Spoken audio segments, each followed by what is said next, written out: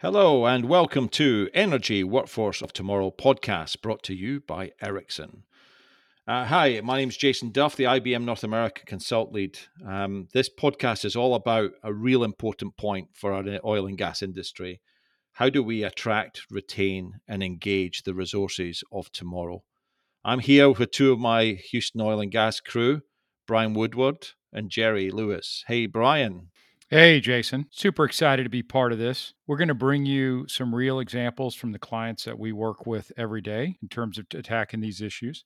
That's right, Brian. And we're also going to focus on issues from outside the oil and gas industry that could be relevant for the folks and the teams and the companies inside the oil and gas industry. And we're super excited to be here and to talk to all of you. Thanks, Jerry. Thanks, Brian. If you guys want to hear from colleges, universities, CXOs, you want to be involved in this podcast, please get involved in this debate. We'd love you to be on.